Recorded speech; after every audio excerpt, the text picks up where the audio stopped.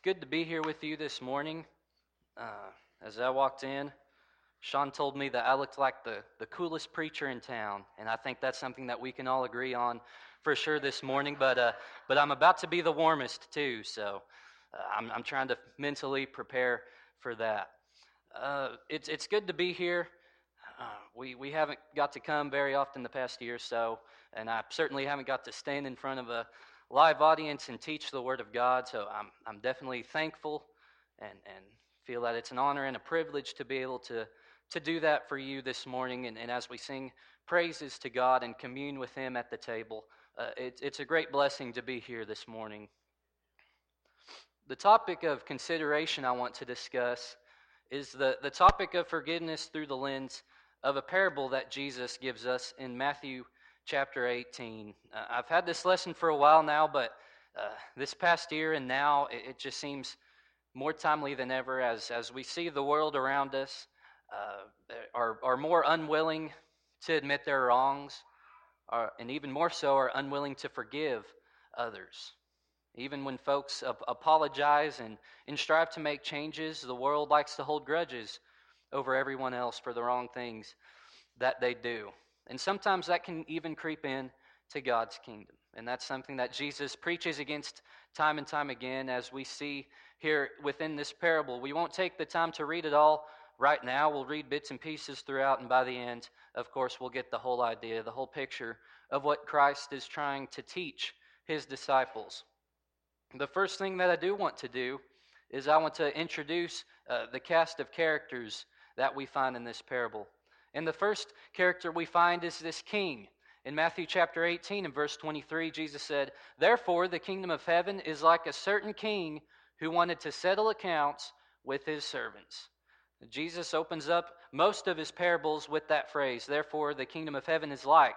So Christ had been teaching something beforehand, or he had taught his disciples something, and then he goes into a parable where he talks about what the kingdom of heaven will be like. And that kingdom of heaven, of course, is the church. So Jesus is saying the church is like a certain king who wanted to settle accounts with his servants. So I imagine that this king had looked at his finances and he had seen his servants, and maybe he had given the servants some money to deal with to try to grow. And so the second character that we read about, we'll call him Servant A for the time being. There in the next verse it said, when he had begun to settle accounts, one was brought to him who owed him 10,000 talents. So the second character is this servant who appears to owe the king a lot. And then, of course, there's the other servant, Servant B, there in verse 28. But that servant, who is the first, went out and found one of his fellow servants who owed him 100 denarii. So we've got two servants and we've got a king. Now, who do these characters represent? The king represents God. And in most of Christ's parables, the owner of the vineyard, there's several parables where he talks about God being the owner of a vineyard. And then usually the people that are within the parable are going to be the people in his kingdom. Sometimes they're not, but a lot of times they are. And so that first servant, I think, can relate to you and me. And then the other servant can relate to our fellow brothers and sisters in Christ, maybe perhaps even our fellow man. And so I want to take a close, hard look at that first servant this morning. I want us to examine our hearts, want us to see where we're at, especially when it comes to forgiveness. Because as I mentioned before, it seems like more than ever the world is so unforgiving that we can allow that same mindset to creep in our lives from time to time and allow that kind of treatment to each other to creep in to the church. The first thing that I notice about that first servant is that he has a great debt that's ultimately forgiven. Like we mentioned, this servant owed the king 10,000 talents. And all that a talent was it wasn't a skill or an ability, but rather a measurement of weight that they used for money back in those times. And so 10,000 talents converts to millions of dollars. So let's say $2 million. So the common person back in that time, and even the common man today, there's no way that they could accumulate a fund that much to pay back somebody throughout their lifetime. It would be very difficult to do. I guess you could go start buying a bunch of scratch-offs but you're probably not going to get $2 million to pay somebody back. And there's no way that this servant was going to be able to do that. And before we become servants in God's kingdom, we have a similar debt that we cannot pay off, the debt of sin. Look at how David describes his sin and his iniquity in Psalms 38 and verse number 4. He says, "My iniquities have gone over my head. Like a heavy burden, they are too heavy for me." We've been watching quite a bit of Marvel movies lately, and there's Thor, and he's got his hammer, and I don't know what it's made of, but he's the only one that can pick it up, so he's really stronger. He's just able to carry it, and he throws it at one of his enemies, and it hits him, and they fall down, and then they're trying to move, and they just kind of squirm around, and they're not even close to budging, and they can't quite get up. And I imagine that a similar burden is placed on our hearts when we sin, and when we don't have the forgiveness of God, when we aren't washed in the blood of Christ.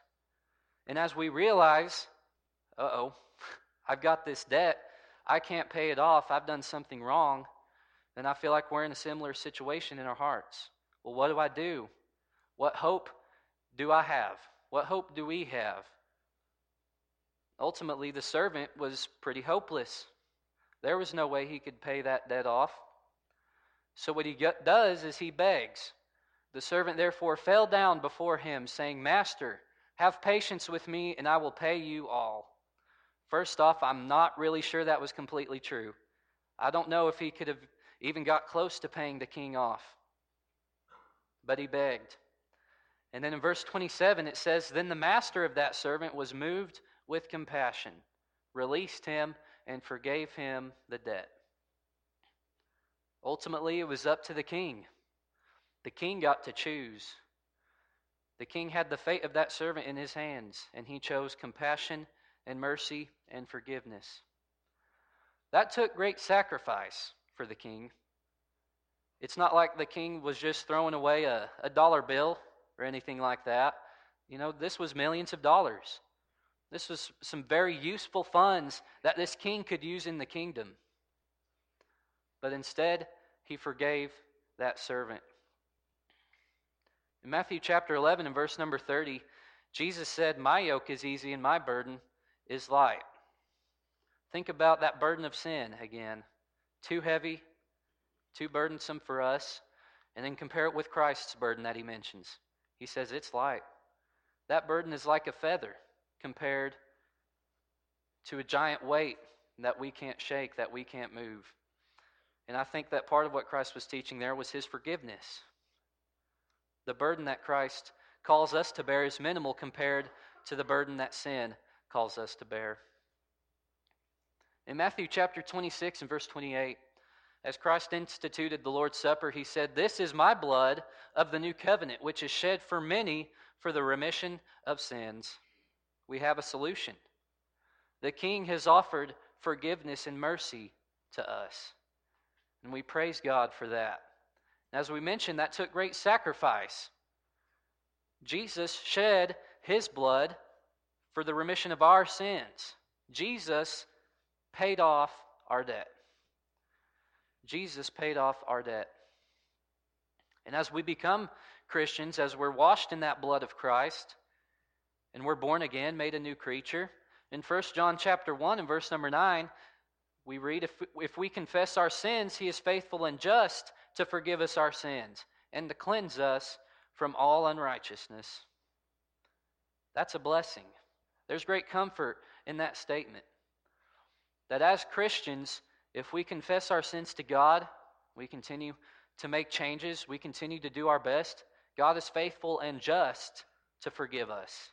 God is faithful and just to cleanse us from all unrighteousness. And that's what we desire. That's what we need if we are to serve in his kingdom. And so that's ultimately the first thing that I notice about that servant, is that he had a great debt that he didn't really deserve to be forgiven of, but the king gave him forgiveness anyways. So now we kind of come to the real question is, are we unforgiving? Are we unforgiving? There in verse 28 of the parable, Jesus, continuing teaching, says, "But that servant went out and found one of his fellow servants who owed him 100 denarii. And he laid hands on him and took him by the throat, saying, 'Pay me what you owe.' So his fellow servant fell down at his feet and begged him, saying, 'Have patience with me, and I will pay you all.'" Doesn't that sound familiar? "And he would not, but went and threw him into prison till he should pay the debt." So this is obviously a pretty terrible thing that the servant's done. So 100 denarii back in those times was obviously a much smaller amount. It might be a month's wages, might be $1,000 or so. And so the servant, he's begging him, he says, "Okay, give me some patience, I'll be sure to pay you back." Which was a true statement. It wouldn't take him very long to accumulate those funds. It wouldn't take him very long to make up that debt. But instead, that servant, of course, throws him into prison till he should pay the debt. And so, are we like this servant? Are we patient with others when it comes to forgiveness and mercy? Do we hang it over others' heads? Will we not allow them to have some time to try to right the wrongs that they've done to us? We can be awfully hesitant when it comes to forgiveness. And I think that is realized there in the verse prior to the parable.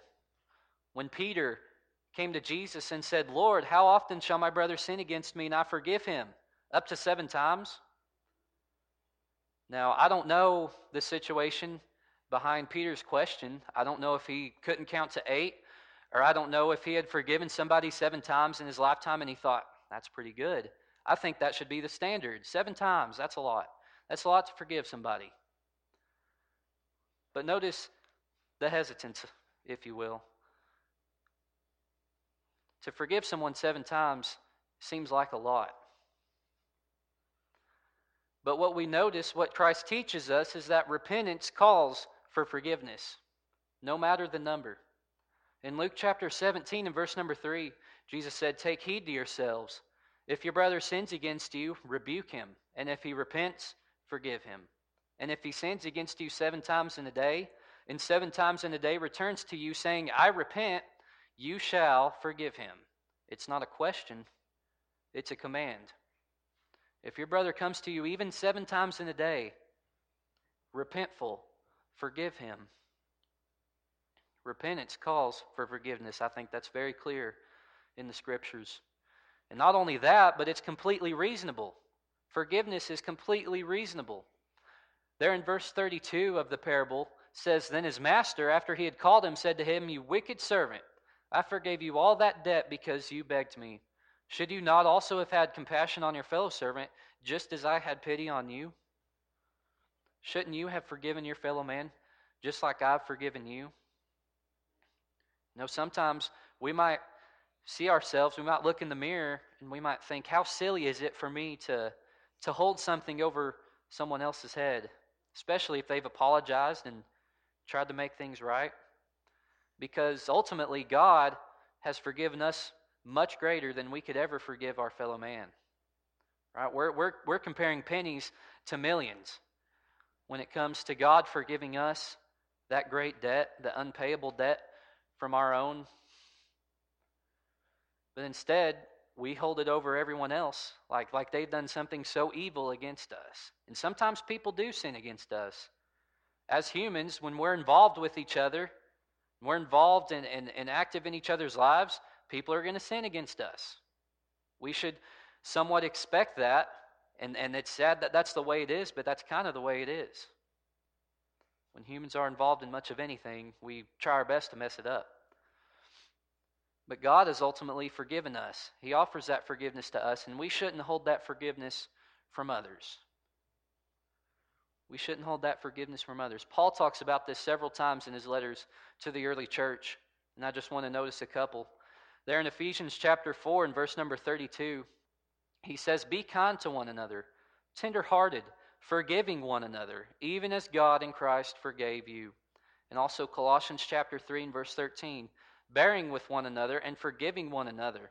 If anyone has a complaint against another, even as Christ forgave you, so you also must do." Sounds a lot like the golden rule. Treat others the way you want to be treated. Well, this time, God has treated us so well, God has treated us so good, we should treat others so well and so good. We should offer forgiveness to others for their wrongs against us. In Romans chapter 12 and verse 1, I beseech you, therefore, brethren, by the mercies of God, that you present your bodies a living sacrifice, holy, acceptable to God, which is your reasonable service.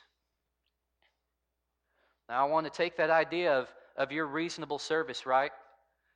Because of the mercies of God, because of what He's offered us, it's reasonable for us to give our all to Him, to give our all back. Can't the same thing apply to forgiveness? Because God has forgiven us so great a debt, it's our reasonable service to be forgiving to others. Let's not be the unreasonable people in the kingdom.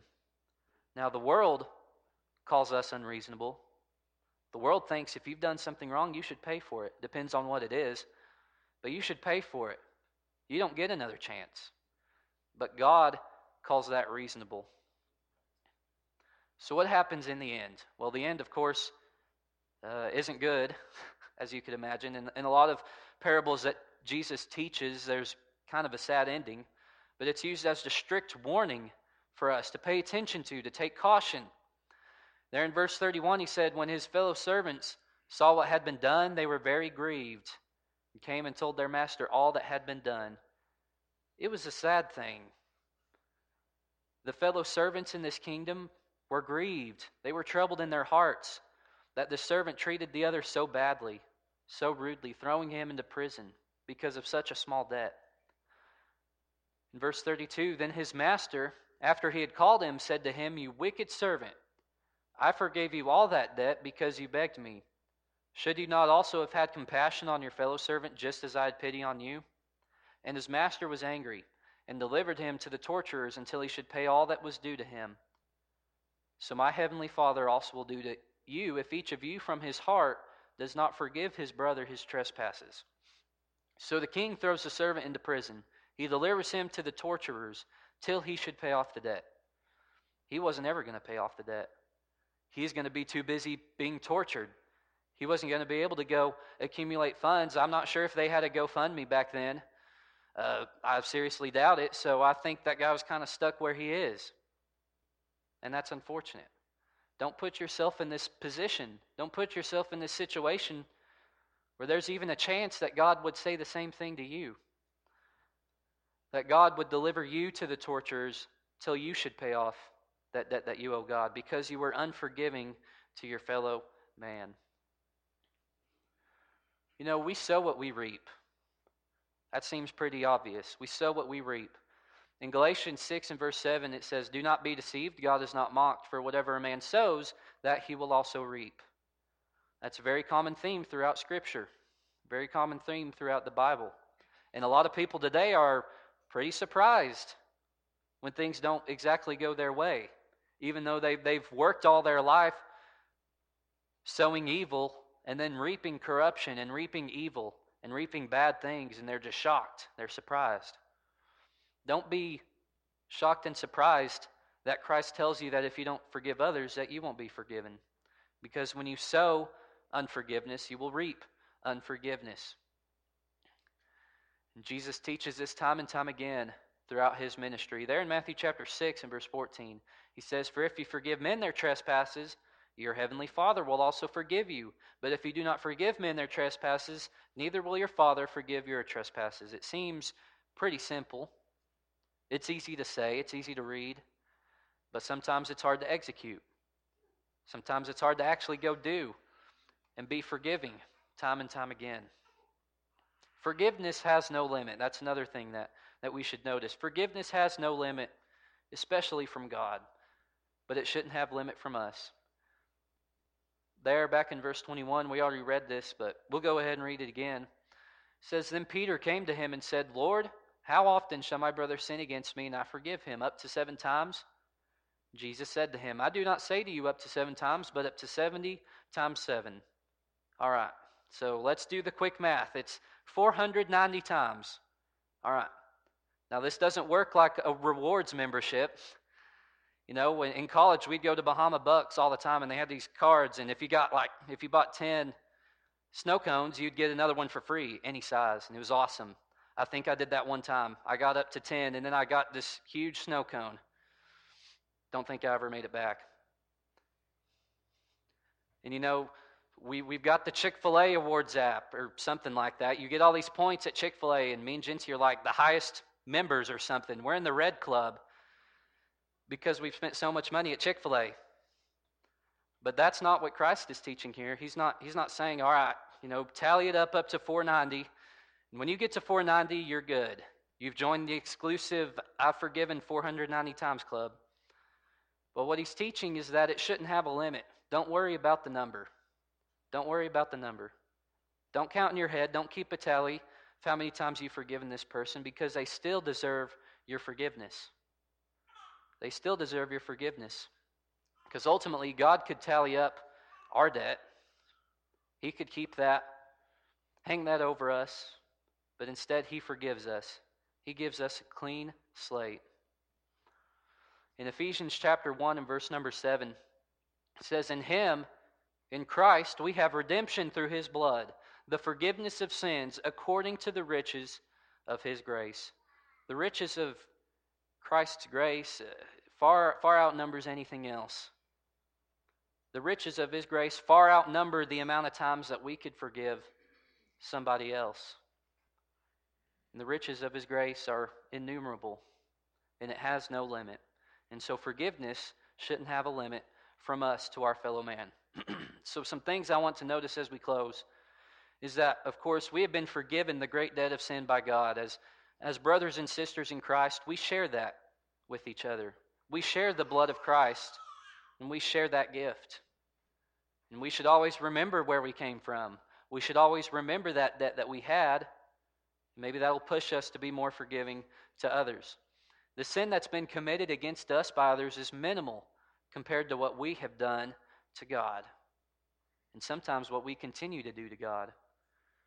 That sin that we commit against each other is bad. It's not a good thing, but it's nothing compared to what we've done to God. So we should always be willing to forgive.